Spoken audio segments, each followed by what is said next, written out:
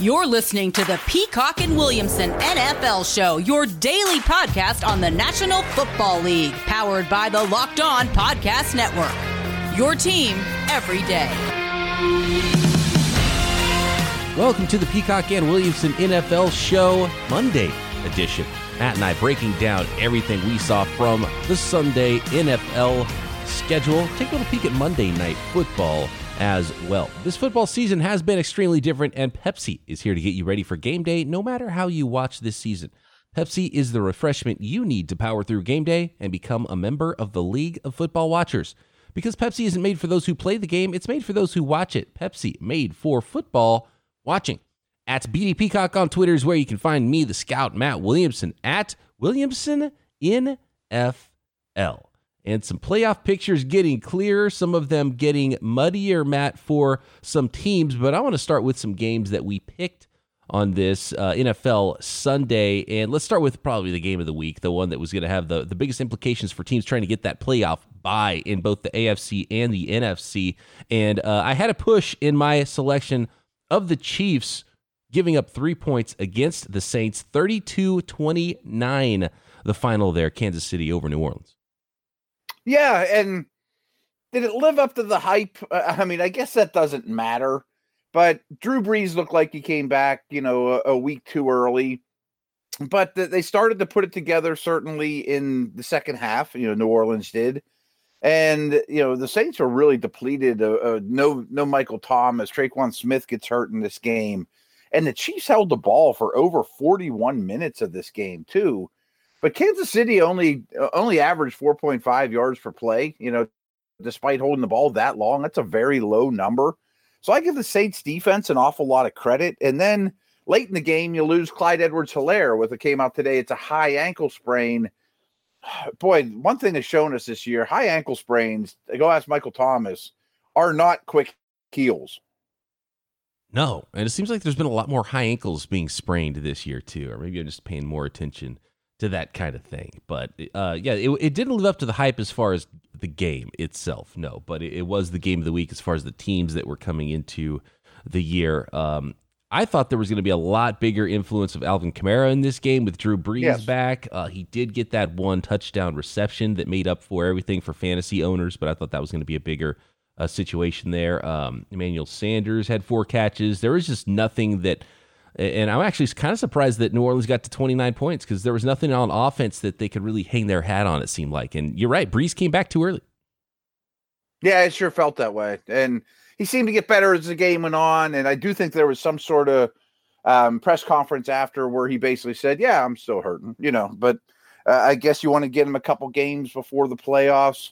Do you think there's a pretty decent chance these teams meet again? I mean, the Saints D I have a lot of faith in. And I got no problem with putting Kansas City atop the power ranks, but they don't beat anyone handily anymore. They just kind of get by at the end. I mean, it's always in control, but they don't blow anybody out. Right, but they're never in danger, really, either. Weird. So I would still put KC at 1, and I had Kansas City, New Orleans as my Super Bowl teams to start the year, so I guess I'll stick with it, but Brees has to be healthy and playing well, and they need to get Michael Thomas back for that to happen. So the Chiefs in control of the number 1 playoff seed in the AFC now at 13-1. New Orleans at 10-4. Gonna have a tough time overtaking the Packers there, but obviously are punching their ticket to the playoffs. So get healthy, Saints, which is the opposite of what they were trying to do. They're pushing Brees out there too early. So I still don't understand that. I guess they're trying to play for that playoff seed, but he still had a couple weeks if he missed one more to get ready for the playoffs. I don't think he needed more than one game to get ready for the playoffs anyway. So don't like I think it was a bad call bringing him back too soon, clearly too soon, but we'll see if it does end up paying off for the New Orleans Saints, who are now 10-4. Let's go to one of your picks, and this was supposed to be a primetime game. It got flexed out, ended up being somewhat fun because of the score, but just a weird game for a weird season for both these teams. That was the 49ers at Cowboys. Both teams now 5-9 on the season. Cowboys winning this one 41-33. Really weird scene at the end of the game where CeeDee Lamb returns an onside kick for a touchdown. Then the Niners come back with the ball, can't win the game, can't tie the game, but hit a Hail Mary with C.J. Beathard in there connecting with Kendrick Bourne for another score. So 2 extra touchdowns that were sort of garbage time scores, but it's just a really weird game with weird teams. Cowboys over the 49ers. Yeah, and you're right. There's some strange turns of events at the end of the game, which maybe if you just looked at the box score, you'd think it was a little bit different style of game than it really was. But the Niners had the ball a great deal in this game, but 4 turnovers. I mean, you're more doubting than me, but boy, it sure seemed like that was the story of the game. I mean, why did you lose? Well, turn the ball over 4 times. And, they got some quarterback issues, obviously, at the moment. They've lost 3 in a row. They've lost 6 of their last 7. And I'm reluctant to say Dallas is playing better, but they're definitely playing better than their worst days, a month or 2 ago. They are. Yeah. And with 49ers, it's probably, it feels like Groundhog's Day for their defense because their defense plays pretty well every week and keeps them in it until the offense just makes it so the defense can't do that anymore. Last week against Washington, It was a pick 6 and a fumbled return for a touchdown. So the defense from Washington literally scored 2 touchdowns. In this, it was 4 turnovers leading to 24 points on a really short field for that Cowboys offense that hurt the Niners defense. And they're just not getting good quarterback play, the 49ers are. There are too many turnovers, and Kyle Shanahan's been stressing it. And again, 4 more turnovers leading to points for Dallas by the 49ers offense. So that's what's been going on in San Francisco. Same stories last week, same stories the week before that. Yeah, and it was more offseason talk, but I think the Niners are a really dangerous, exciting team for next year. It was not their year. Amazingly, Dallas is still in it, though. They get a win, and the rest of the division struggles, so they're still afloat in the East.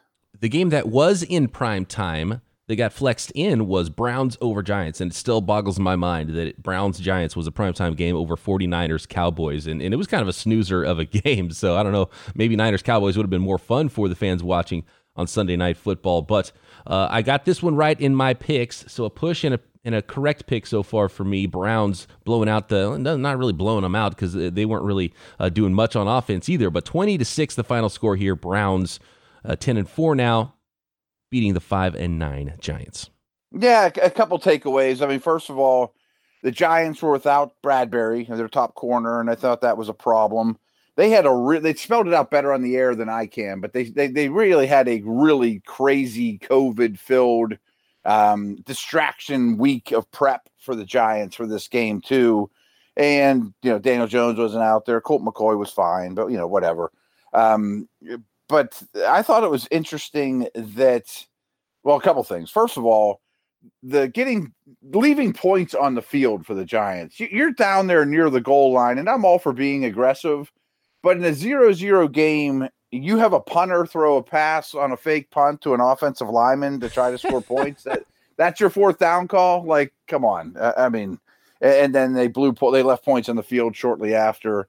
But I thought it was interesting because we've seen this a couple times from the Browns in the last month or so, where they kind of zig and make it a very pass-heavy script when everyone's playing run against them, and no Bradbury in there, good run defense. Yeah. They come out and they show they can play, not the way they're designed to. And Mayfield's playing a lot better. Mayfield definitely playing a lot better. Chubb not helping people in the fantasy playoffs all that much in this game. And yeah, it's an interesting team, and I think they're well coached. And so the more people talk about Stefanski getting Coach of the Year award, I think I'm on board with that. I don't know if I would give him the award, but absolutely one of the top couple of candidates. Just every week there's something impressive about the way the Browns are playing that is different than the way they were playing before, and you got to point to the head coach. Yeah, I mean, every week I keep thinking they're going to fall back, and they don't. And I put out my power ranks, and man, they were the team I got drilled on this week because I had them at 12, but I couldn't quite put them over teams like the Colts and Seattle and the Rams. I know we'll get to them, and Tennessee, who they beat, but they're right in that neighborhood. I think things are going really, really well for the Browns, but I don't know. I have some questions about their defense, and I just don't think the Giants were able to exploit it. No, I totally agree with that. And you're splitting hairs with some of those teams. You got to rank them somehow, but there's essentially a pack of teams that are kind of tied there, right? And without question. It's not like, boy, they're so much worse than those teams I mentioned. I think they're all about the same. All right. A huge shakeup in the NFL draft, Matt, at the top of the draft order. We'll get to that next, and a whole bunch more Sunday action to cover right here on the Peacock and Williamson NFL Show. This episode is brought to you by 1010. Now, you may have read about this in the New York Times or Forbes, and we're excited to tell you about it. 1010 is an exclusive collection of 10 one-of-a-kind engagement rings designed by 10 of the most distinctive designers working today. Using only diamonds responsibly sourced from Botswana, 10 design masters have each produced a uniquely beautiful commitment ring launching exclusively on January 18th at BlueNile.com. And when they're gone, they're gone. We all know that the diamond engagement ring is iconic. It's a timeless expression of the deepest commitment between two people. And with 1010, it's been beautifully re-envisioned in the hands of 10 modern designers working exclusively with sustainably sourced diamonds. If you're making 2021 plans or looking for a unique and meaningful way to celebrate Valentine's Day, you're definitely going to want to check this out. Again, this exciting limited edition collection of diamond engagement rings launches on January 18th, and you can preview it exclusively at BlueNile.com. We got to get to this one, Matt. 23-20, the New York Jets have won a football game, beating the playoff-bound Los Angeles Rams. 23-20. What happened? How could this possibly be? How could this possibly be that they would go and do something like this with 3 games left in the season? Jets fans are pulling their hair out over there in New York.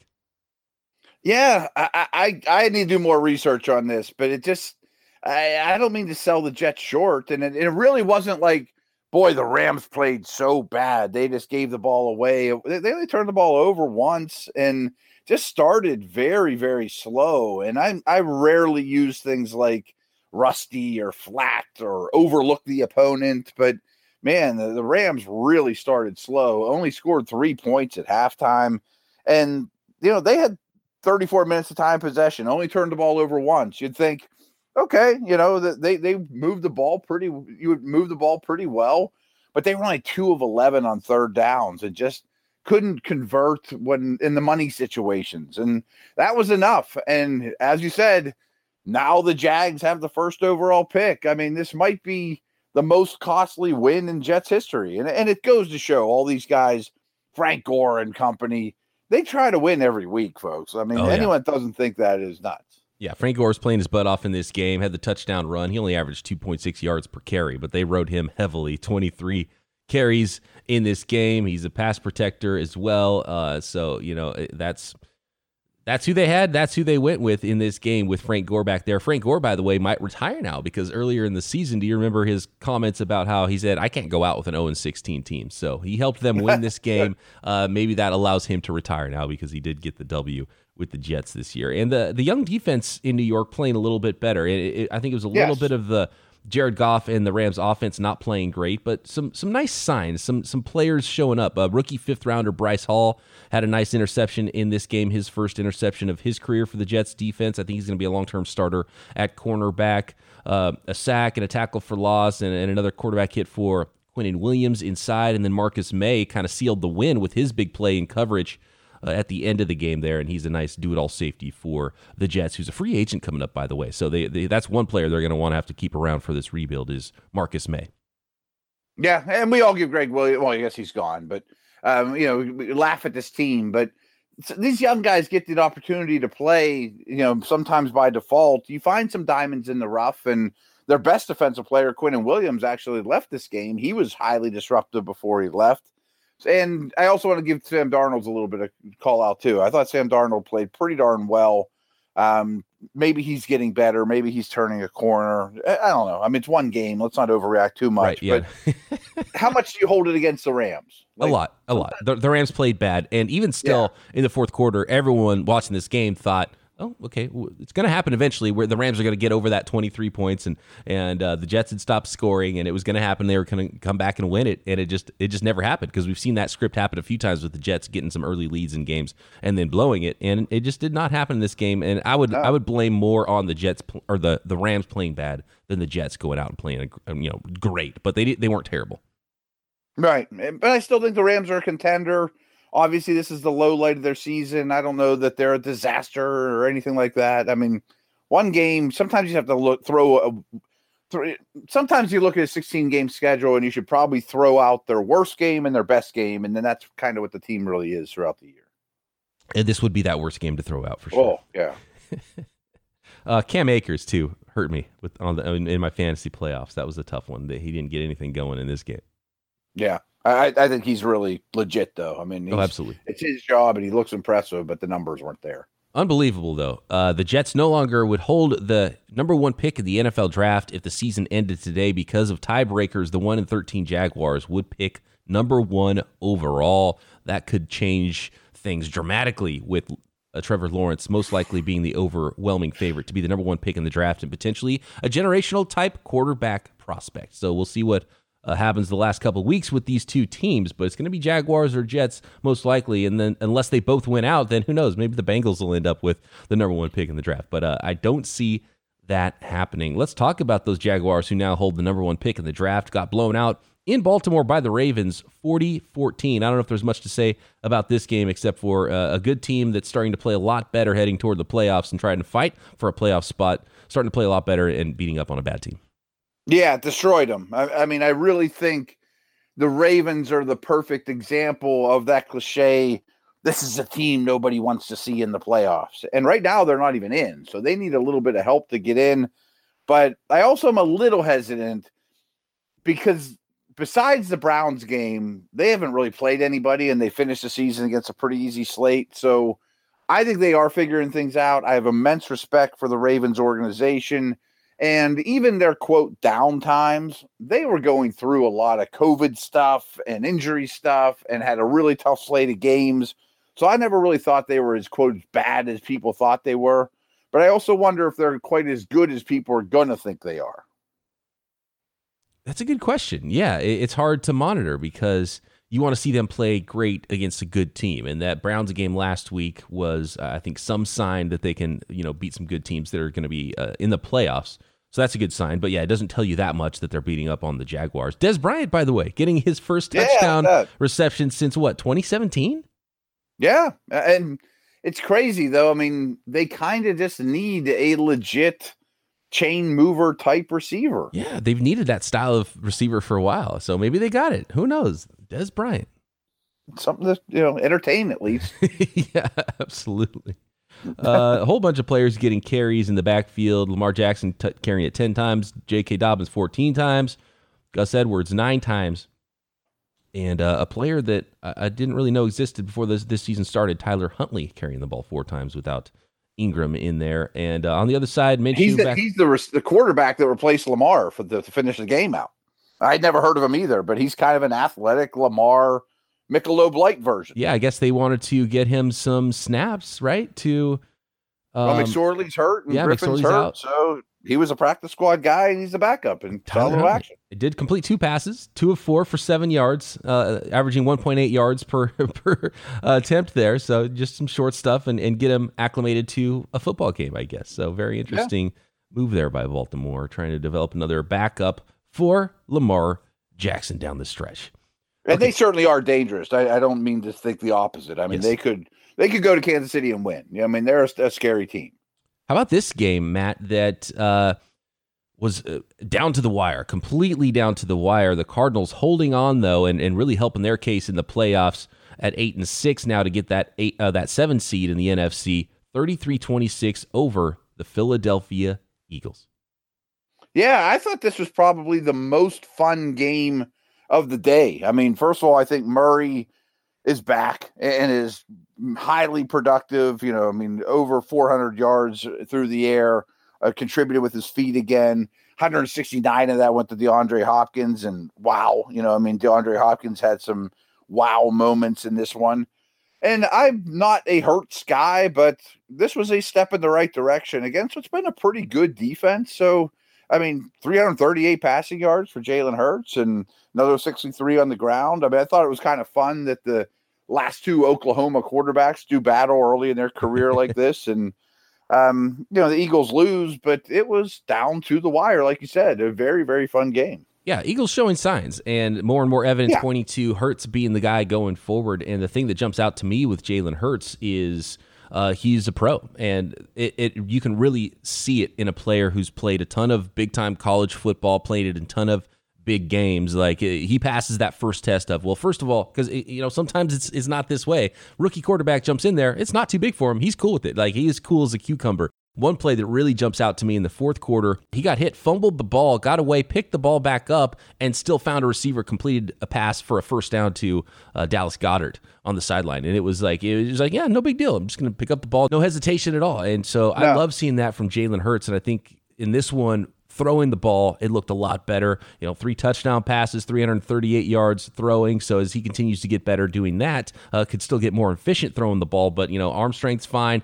The way he's leading the team, I think, is a great sign. He can obviously run the ball quite a bit. So and played against a team that's heading to the playoffs, a good opponent in a tight game. I liked everything I saw from Jalen Hurts, and so stock definitely up there for me on Wednesday. Yeah, I frankly expected somewhat of a crash down to earth, and that wasn't at all the case. He took a big step forward, and you said it well, and I thought this after his first start. He passes that test of looking like he belongs and cool and calm and players responding to him. He's an NFL quarterback. Like, you can almost just see right away with some of these guys, like, yep. That doesn't mean he's going to the Hall of Fame, but I mean, it's like, boy, yeah, he belongs. It was fun watching these two quarterbacks because both of them have such a nice little natural delivery too, the way they throw the ball around. And Kyler Murray's always had that. But Jalen Hurts, I sort of forgot, and maybe I didn't give enough credit for just his pure arm and his pure talent. Like, he throws a nice ball. I like the way he slings it. Yeah, and Arizona's in the hunt, and Kyler Murray's very dangerous, and heck of a catch by my man Larry, too. I don't know if you saw that touchdown. But I did see that. I heard this today, that Kyler throwing that touchdown to Larry is the biggest discrepancy in age from quarterback to receiver in NFL history. Wow. Okay. I would have thought Jerry Rice would have had something to do with that. Yeah, good point. Playing into his 40s. Thrown to him. He had, so I came up with this stat the other day because there was some absurd comments from Randy Moss. I don't know if you saw this, and Twitter went crazy, especially 49ers Twitter that I am plugged in with. Randy Moss talking about how he was the greatest receiver of all time and Jerry Rice was 3rd or 4th or something like that. And it got people fired up. But I bet. Imagine this. Imagine Larry Fitzgerald in the year 2023 having a season where he caught 92 balls for 1,200 yards and 7 touchdowns, because that's what Jerry Rice did at that equivalent? Age. Yeah, wow. Jerry Rice at age 40 had that stat line with Oakland in a Super Bowl season. And that puts it into perspective with what the aging Larry Fitzgerald, who's awesome and has a crazy career and has played forever, in the year 2023, if he's catching 92 balls for 1,211 yards. That's what Jerry Rice was doing. Just unreal. And that's probably Jerry's 14th best season of his career.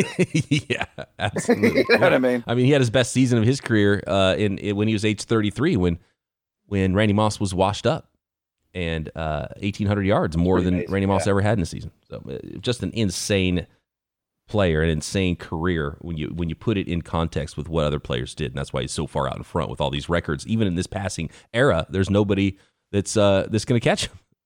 Yeah, I'm glad you mentioned that, because I even fall into this trap a little bit with Rice, because he was with a couple teams late in his career, the Broncos and Seattle version and Raiders version, where the jersey never quite looked right on him.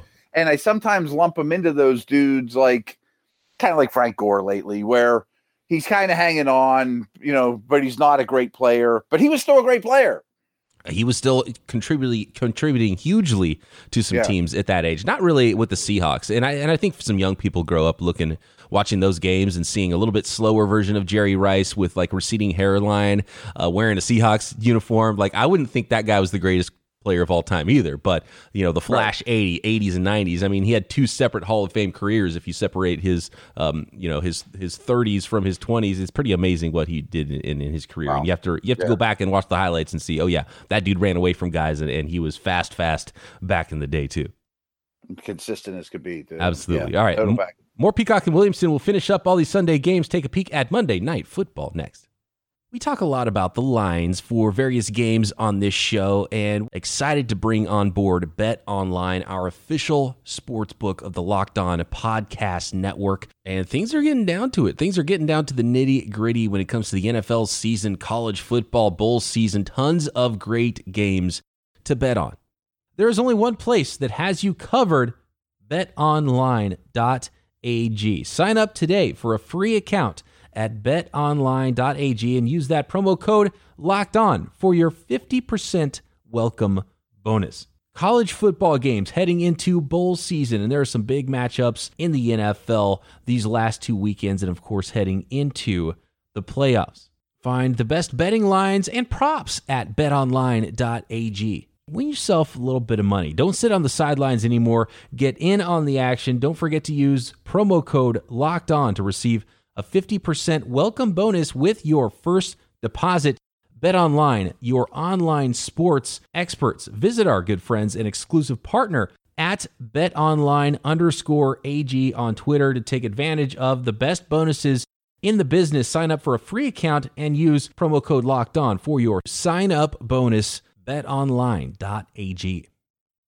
You know what we haven't talked about yet is those Saturday football games, Matt. Bills at Broncos. The Bills doing a number on those Broncos, and you thought maybe the Broncos at home were going to hang on in this one. You picked the Broncos side. Nice pick, by the way, with that Cardinals game. 6.5 was the line. They won by 7, so that was a big W for you. But you took the L on this one. Bills at Broncos, 48-19. Josh Allen doing a number on some people in the fantasy playoffs. If you had Josh Allen, you're probably advancing to the finals this week. Yeah, I don't have much to say on this one except for my bet logic was in Denver. Maybe the Bills have a little letdown after a huge game. Even if they get up heavy, usually the Broncos come back sort of in garbage time. Buffalo's really good. I mean, that's basically the bottom line here. Allen's a stud and developing by the week. Their defense is getting a little better. Yes. That's I think is the key here to maybe knocking off the Chiefs type run. Mm-hmm. Absolutely. This might be the team right now. If I had to choose one, this would be the team I would pit up against the Chiefs and say this is the team that could knock them off with the way they're playing. And 2 touchdown passes, 2 rushing touchdowns for Josh Allen in this game. Stephon Diggs, 11 catches, 147 yards, another 100 yards for Cole Beasley. So, I mean, just clicking on offense in the passing game. They ran the ball well in this game, which was another huge boost. So defense, offense, quarterback, special teams, Bills playing good ball, and Denver just didn't have any answers for that. No, I mean, pretty rough day for Denver. They made too many mistakes, and they had some decent moments, but all in all, I mean, Denver's defense had a really long day. Denver's offense had a really long day. The Bills averaged 8.2 yards per play. The Broncos averaged 4 yards a play. I mean, wow. Move on to the Packers, who beat the Panthers 24-16. I believe the line was 8 too, so that was a push game. And this is one sort of last minute that we really liked to pick the Packers, and so we would not have won that bet. So it's a good thing we didn't put it in our 6-pack. But the Packers showing out, they didn't put on the gas pedal in the second half or anything like that, but they did hold on, beat the Panthers, still with that 1 seed in the NFC at 11-3, 24-16 the final. Yeah, and many times last week I said, boy, there's 3 garbage teams, and Jets end up winning. And then Carolina and Houston are right above those. Well, I was wrong. I mean, the Panthers and Houston are better than that. They can hang with some good teams. Carolina's they've lost, where is this at here? 8 out of the last 9, but almost all those are 1-score games. They hang around. I think that it's a really good reflection of the coaching staff. Kind of reminds me of Miami last year where, I mean, they're undermanned, but they hang with good teams and make it close and never say die.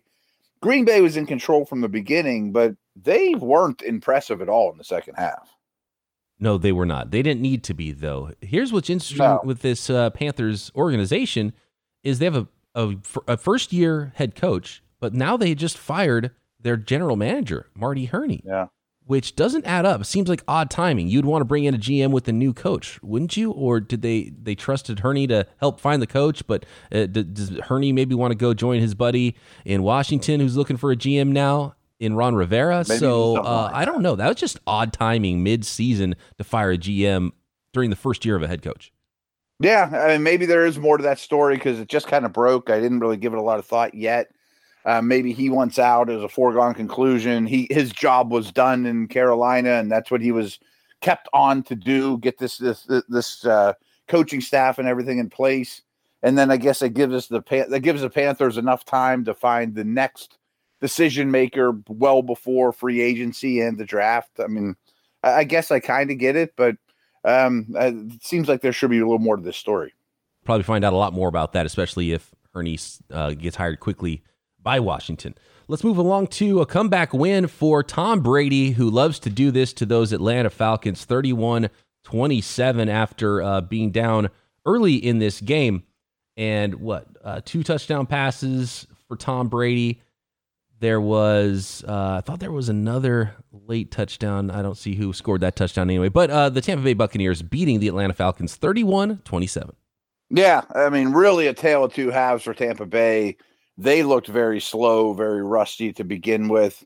They seemed to play again in Week 17. I think that's interesting. But Tampa scored 31 points in the second half, and Brady ended up with 390 passing yards after not looking good to begin with. And, Atlanta, we laugh at them. They lose leads, and there's very much something to that. But they have no running game. Like, when you have a lead, it'd be nice to be able to run the ball a little. They got to work on that this offseason. It's amazing. Yeah, Todd Gurley only carried the ball one time for -1 yards. That's where Todd Gurley's at right now in his career. They're running out there with Ito Smith as their best running back. 3 touchdown passes, though, for 356 yards for Matt Ryan. A lot of that going to Calvin Ridley, 10 catches for 163. And those two were good. And a score, and that is a very nice connection there. And the first touchdown pass to Antonio Brown for Tom Brady. He had 5 catches for 93 yards in that 46-yard score. I think Brown's starting to settle in a little more, starting to look like himself, demand the football a little bit. Atlanta is a team this is an off-season conversation, but I wouldn't be super psyched about taking that team over. I mean, and I'm not exactly sure where Tampa is either. Could they really put a run together and be the best team in the NFC, or are they fragile like they looked in the first half? Yeah, that's a tough one. That is a conversation for a later date, but with the Falcons, you almost have to try to win now with that roster. And I don't know if that's going to go great, because you might just sort of kick the can down the road and then eventually have to tear it down and rebuild. And if you're a coach that goes 8-8 in year 1, then has to tear down, rebuild in year 2 and 3, now you're going to get fired after being bad after your 3rd season, right? So that doesn't look like a great situation to be jumping into in Atlanta. No, I mean, you're kind of glued to Ryan and Jones, Julio, and Ryan has not been good much of the year, but he's also under a lot of pressure in the running game. Like, I don't know what approach I would take to taking that team over. Another team like that is the Lions with Matthew Stafford. There's been a lot of heat recently with him potentially being on another football team, and they got beat up on defense in this one, 46-25, the Titans over the Lions. I thought the Titans offense just rolled. I mean, it's obvious. You can look at Derrick Henry, and that's obvious. But Corey Davis, has really stepped up. A.J. Brown continues to impress. Tannehill, if you just take his time as a Titan starter from whatever week it was last year until right now, he's not far off. I know this sounds insane, but like Mahomes number-wise. I mean, he's one of the top 5 quarterbacks or so in the league. And if you just erase your misconceptions of Ryan Tannehill before that, and just judge him on what he's done as the Titan starter, it's borderline elite. A near perfect quarterback rating in this one, 145.8, 21 of 27, 273 yards passing, averaging over 10 yards per throw, 3 touchdowns. He had the 75-yarder to Corey Davis, who had a big game. Another touchdown to A.J. Brown in the red zone. Darrington Evans, the rookie running back, finally getting a little bit of run here in this game as well. Carried the ball 8 times, returning some kicks, a couple of receptions too. He's been on IR for a long time, a player I really liked, and a perfect lightning for Derrick Henry's Thunder. So that's an extra boost if they get him back finally, and he's actually a good player for that playoff run, just to give teams another look at running back. Yeah, and a lot of that was late. They had this game well in control, and why are we going to get Henry banged up? But I like the Evans pick, Darrington Evans pick. Very different, but he is a little bit of a straight line guy like Henry. He sees a crease and attacks it with speed, just not power and size. But he is much more the lightning to the Thunder, and they should certainly consider lightening Henry's load. I think this team's pretty good. I don't trust the Titans' D at all, and obviously that Lions defense is pretty bad, but the Titans' offense can hang with anybody. A couple of touchdown runs for Lions rookie DeAndre Swift. The big story to me for Detroit here was Stafford after the game talking about playing through some injury, and he said, if I can go out there, I'm going to go out there. I'm going to fight with my guys. I'm going to fight with my teammates. Very, very a leader-like statement he made to go out there clearly hurt still and try to play with his team and try to win a game and try to fight with his teammates. So I thought that was a pretty cool comment he made after the game, and knowing that he's not 100%. Yeah, and that's obvious. And when the game was out of hand, they pulled him out for Chase Daniel. Smart, you don't want the guy to get beat up. And what's a little different about him, first of all, I'd rather have him than Matt Ryan, but his contract's a little more tradable. So yes. I think he's a commodity. I mean, absolutely. Yeah. I mean, the Lions could blow it up. And I've heard a lot. So what's weird is these rumors we're hearing about, the Lions are ready to move on from Matthew Stafford. They don't have a GM. Who's making that call? That can't be a real thing, right? So a coach or a GM. Right. When they sign a GM, then we'll find out what that plan of action is. You either can get a nice pick for him and you want to completely rebuild that thing and trade Matthew Stafford, or the coach that gets hired there says, oh, cool, you have a good quarterback already. That's why I want this job, and they want to build around him and try to fix that defense. So there's two obvious ways that could go in Detroit this offseason. Yeah, I don't think Mrs. Ford has made that decision. No, absolutely not. And he's probably making her money, right? He's selling jerseys, so why would you want to get rid of that if you don't have to? Right, but if you could get a quality, both approaches would be fine with me at this team. Okay, we're going to run it back with him. He's going to be our quarterback for 5 years, build around him, or trade him off, start from scratch, get a lot in return, and dolphin it up and get a lot of picks. A lot more to talk about with Lions and Matthew Stafford. Let's move on to the Colts and Texans, an AFC South showdown. The Colts holding serve, beating Houston at 27-20. Yeah, and I thought this was a pretty good showing. I mentioned that Houston's better than I thought, and David Johnson was catching balls. Deshaun Watson was as good as ever. They lost the turnover battle, and that was pretty much, the difference in what I thought was a really even game. I mean, I felt like the Colts and Houston, and you see this in division, that no one was clearly the better team on that particular day. Colts won the turnover battle. That helped. I look at the Colts and kind of think they don't have a lot of glaring strengths, but they don't really have noticeable weaknesses either. They can run, they can throw. Their defense is solid, good lines. And your boy DeForest Buckner was a superstar in this one, by the way. Oh man, it's such a huge difference. A couple weeks ago against the Titans when he didn't play and they just got crushed inside. And he's not the run stuffing type; he's more of a linear defensive tackle.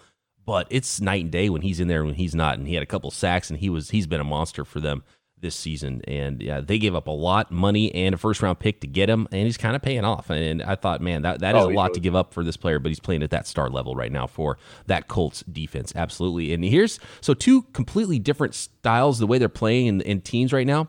Who would you pick? Who would be favorite between the Colts and the Ravens? Because the Colts are playing steady. The Ravens have been up and down. It could go either direction. You don't know which Ravens team you're going to see. Yeah, and it's interesting. I'm working on a little bit of a project for the teams in the AFC playoffs, and this isn't exactly what you asked, but I'm not sure what kind of team, if I'm the Colts, that I really want to see or I really don't want to see. Mm-hmm. Obviously a good run stuffing team, which the Colts are, gives Baltimore trouble. Baltimore has obvious strengths and weaknesses. They play a lot of man coverage, where the Colts, I think, can kind of play it any way you want. And part of me thinks that's really good, but part of me thinks when they play a team with a great strength, they're going to be missing their superpower.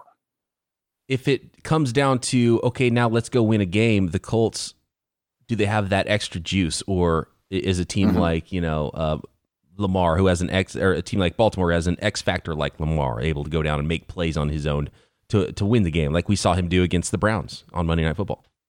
Right. I mean, they lack star power, but they kind of lack a superpower. Mm-hmm. And no, I see what you mean. Yeah. You know what I mean? Yep. No, I totally understand what you mean. All right. We got a whole bunch more games still to get to, so let's run through these. We had the Dolphins that beat the Patriots, and it was the under. That was the thing I liked in this game was the under. I didn't really like the line too much, although I would have gone Dolphins, as I mentioned Friday.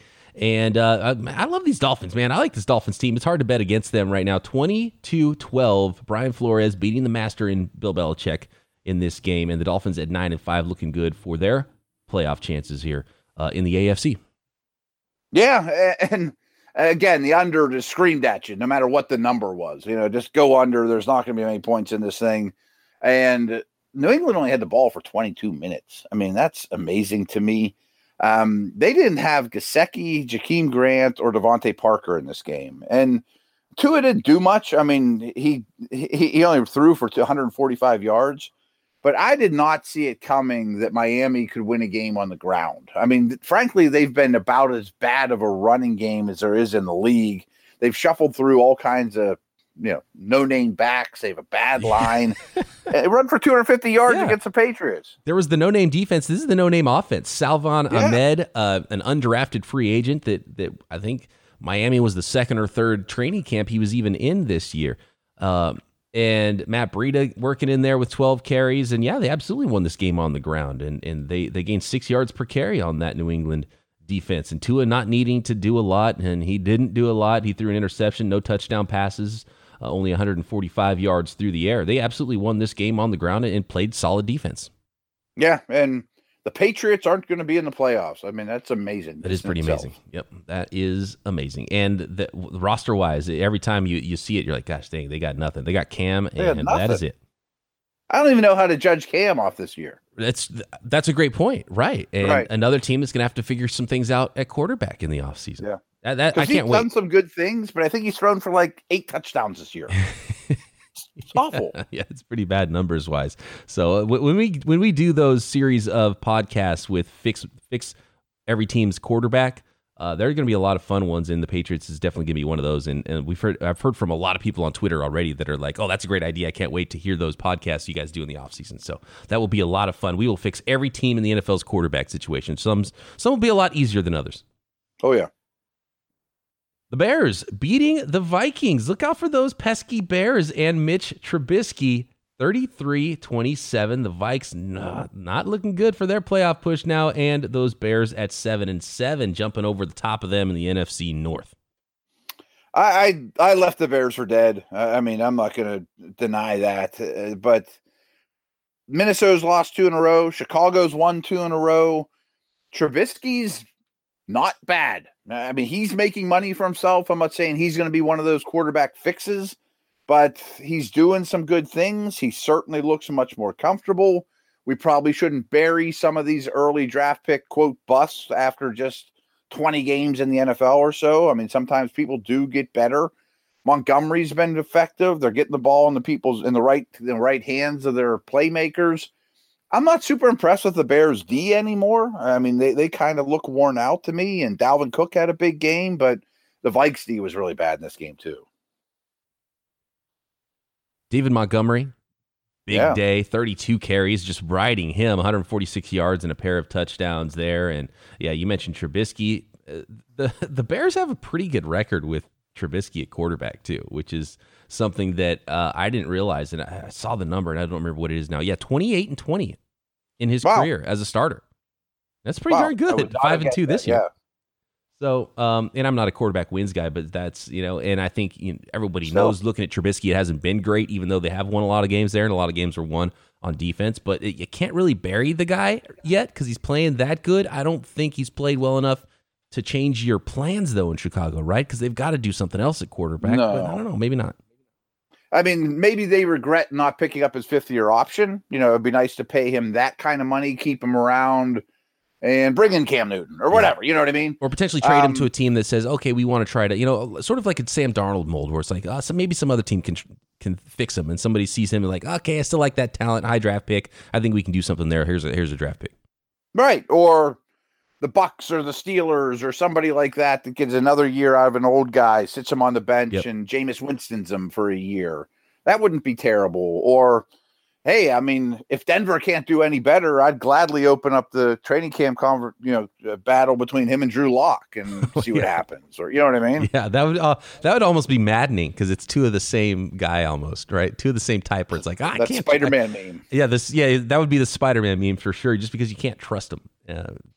But what if you're the Patriots, and we'll get to all these things. Someone that has cap space trades for Wentz and brings in Trubisky, or trades for Darnold and brings in Trubisky. You know what I mean? Like, right. Let's try 2 things that both had pedigree and hope one works.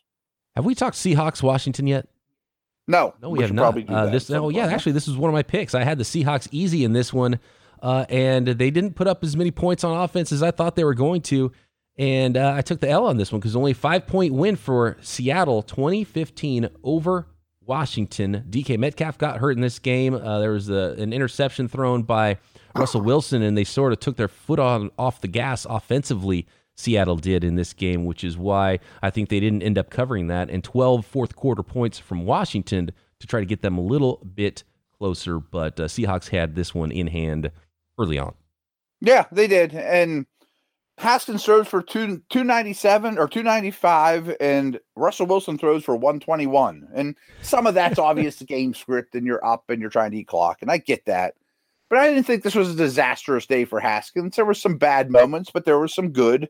Another one, I'm not saying it's the same as Trubisky or Darnold or any of these guys, but early draft picks, maybe their career isn't written yet. Logan Thomas, I thought, was one of the stories of the game. He just gets better all the time. He's a legit top 10, top 12 tight end, and that's a nice building block they got for nothing. That they don't need a tight end, where I thought their tight ends at the beginning of the year were going to be just unbelievably bad. I didn't think this was super impressive by Seattle, but I also think that's just what Washington does. Yeah. When you have that kind of D line, it's just hard to look good against the football team. Future looks bright for Washington. I like the direction they're going under Rivera. Get a quarterback in there and see what you end up with. Logan Thomas, by the way, I can take a victory lap finally on Logan Thomas. I remember him coming out of college, and I was like, he's a tight end from day one. And he went to, I believe, was it Arizona, tried to make him a quarterback, and he didn't actually become a tight end until 3 years into his career, and then didn't really get that going until 4 years. I mean, he's been in the league for like 6 or 7 years already, and finally, the vision that I saw, my genius back in whatever that was, 2013, when he came out of the draft, finally he is that stud tight end now. 13 catches for 101 yards there for Logan Thomas. I'll take your word for it. That's impressive. I wasn't following your work back then, but that is a great call. Nobody was. And I also love, this is just a side funny thing, it's like not many teams can pull off the tight end pass, like flip it to him and then because he's got a cannon arm. That's yards. Why everybody wanted to still try him at quarterback. He can chuck the crap out of it. Yeah. Oh, he's got skill. Yeah, but he's got talent. He's a big, strong guy. Yeah, absolutely. Let's see. We've got. Is that everything? I think so. That is Chiefs, Cardinals. We've been known to skip one here and there. It gets sometimes we miss them, and I go out of order and do weird things when I'm calling them up. But no, we've got them all covered now. Real quick, Steelers. Your Steelers are playing against the lowly Bengals on Monday Night Football, favored by 2 touchdowns here. How do you see this one going? I think it's a total blowout, and a couple reasons. Steelers are starting to get a little healthier, especially on defense. They finally have a real week of prep and actually get an extra day, and they were very weary. Tomlin on Monday night, they destroyed this team last time they played them. But more than any of that, I just think the Bengals are super, super bad. Yeah, I mean, Ryan Finley with no O-line and a terrible defense. I don't care what team they're playing. I think they'd get destroyed almost tonight. I mean, the Jets have been the laughingstock, but we've seen 2 out of 3 weeks now that they've almost won, and they won a game this week, and they should have won a game a few weeks ago against the Raiders. I would absolutely pick the Jets over the Bengals right now. Oh yeah, and even the Jags have played some teams tough lately. Like Cincy is not competitive. The over-under is only 40.5 points, so Vegas essentially thinks this is going to be one of those 24-3 games. I picked it 27-6. Yeah, okay, so not far off there. Yeah, that's kind of the way you see this one going. And let's see if maybe 8 Steeler sacks. Here's the key for me is let's see the Steelers get that ground game going, and they'll have plenty of opportunity to pound it in this game probably. I would imagine I know coaches don't think this way, but the Bengals are so bad that I think the Steeler coaches this week with a long week could be like, let's work on some things. Right. We're going to win the division. We're in the playoffs. Let's work on some things. Let's work on a deep passing game, an intermediate passing game. Let's work on getting some kind of ground game going. Don't treat it like preseason, of course, but let's work on some things. And look, that 1 seed is still in play with the 11-2 Steelers. I know they've lost a couple of games recently, but all it takes is for the Steelers to win 3 more games at the end of the year and for the Chiefs to lose a game, right? Yes. Who has the tiebreaker between those 2 teams? I think, the Chiefs do. They do? Okay. Yeah, they do, because Steelers losing to the Bills made it probably unlikely. So I think the Steelers, to me, this is something to talk about later in the week. I'm not sure how many shows we'll do this week. The more I think about it, it's Christmas. Happy holidays to all. Happy holidays, everybody. We'll be down at least 1 show this week. Yeah. I do think, though, a lot of Week 17 teams, Buffalo, Pittsburgh, Saints, I mean, who knows, could just rest and be like, I don't care if I'm the 2, 3, or 4 seed. I don't care about going on the road. I'm going to get healthy on Week 17. Steelers-Bengals, Monday Night Football. We'll have it all broken down for you tomorrow and field your questions in our 2-minute drill at BD Peacock on Twitter, at Williamson NFL. We'll shoot out a tweet for you to reply to if you'd like, or just tag us on Twitter with your questions about any team in the NFL. We'll cover all divisions tomorrow right here, Peacock and Williamson.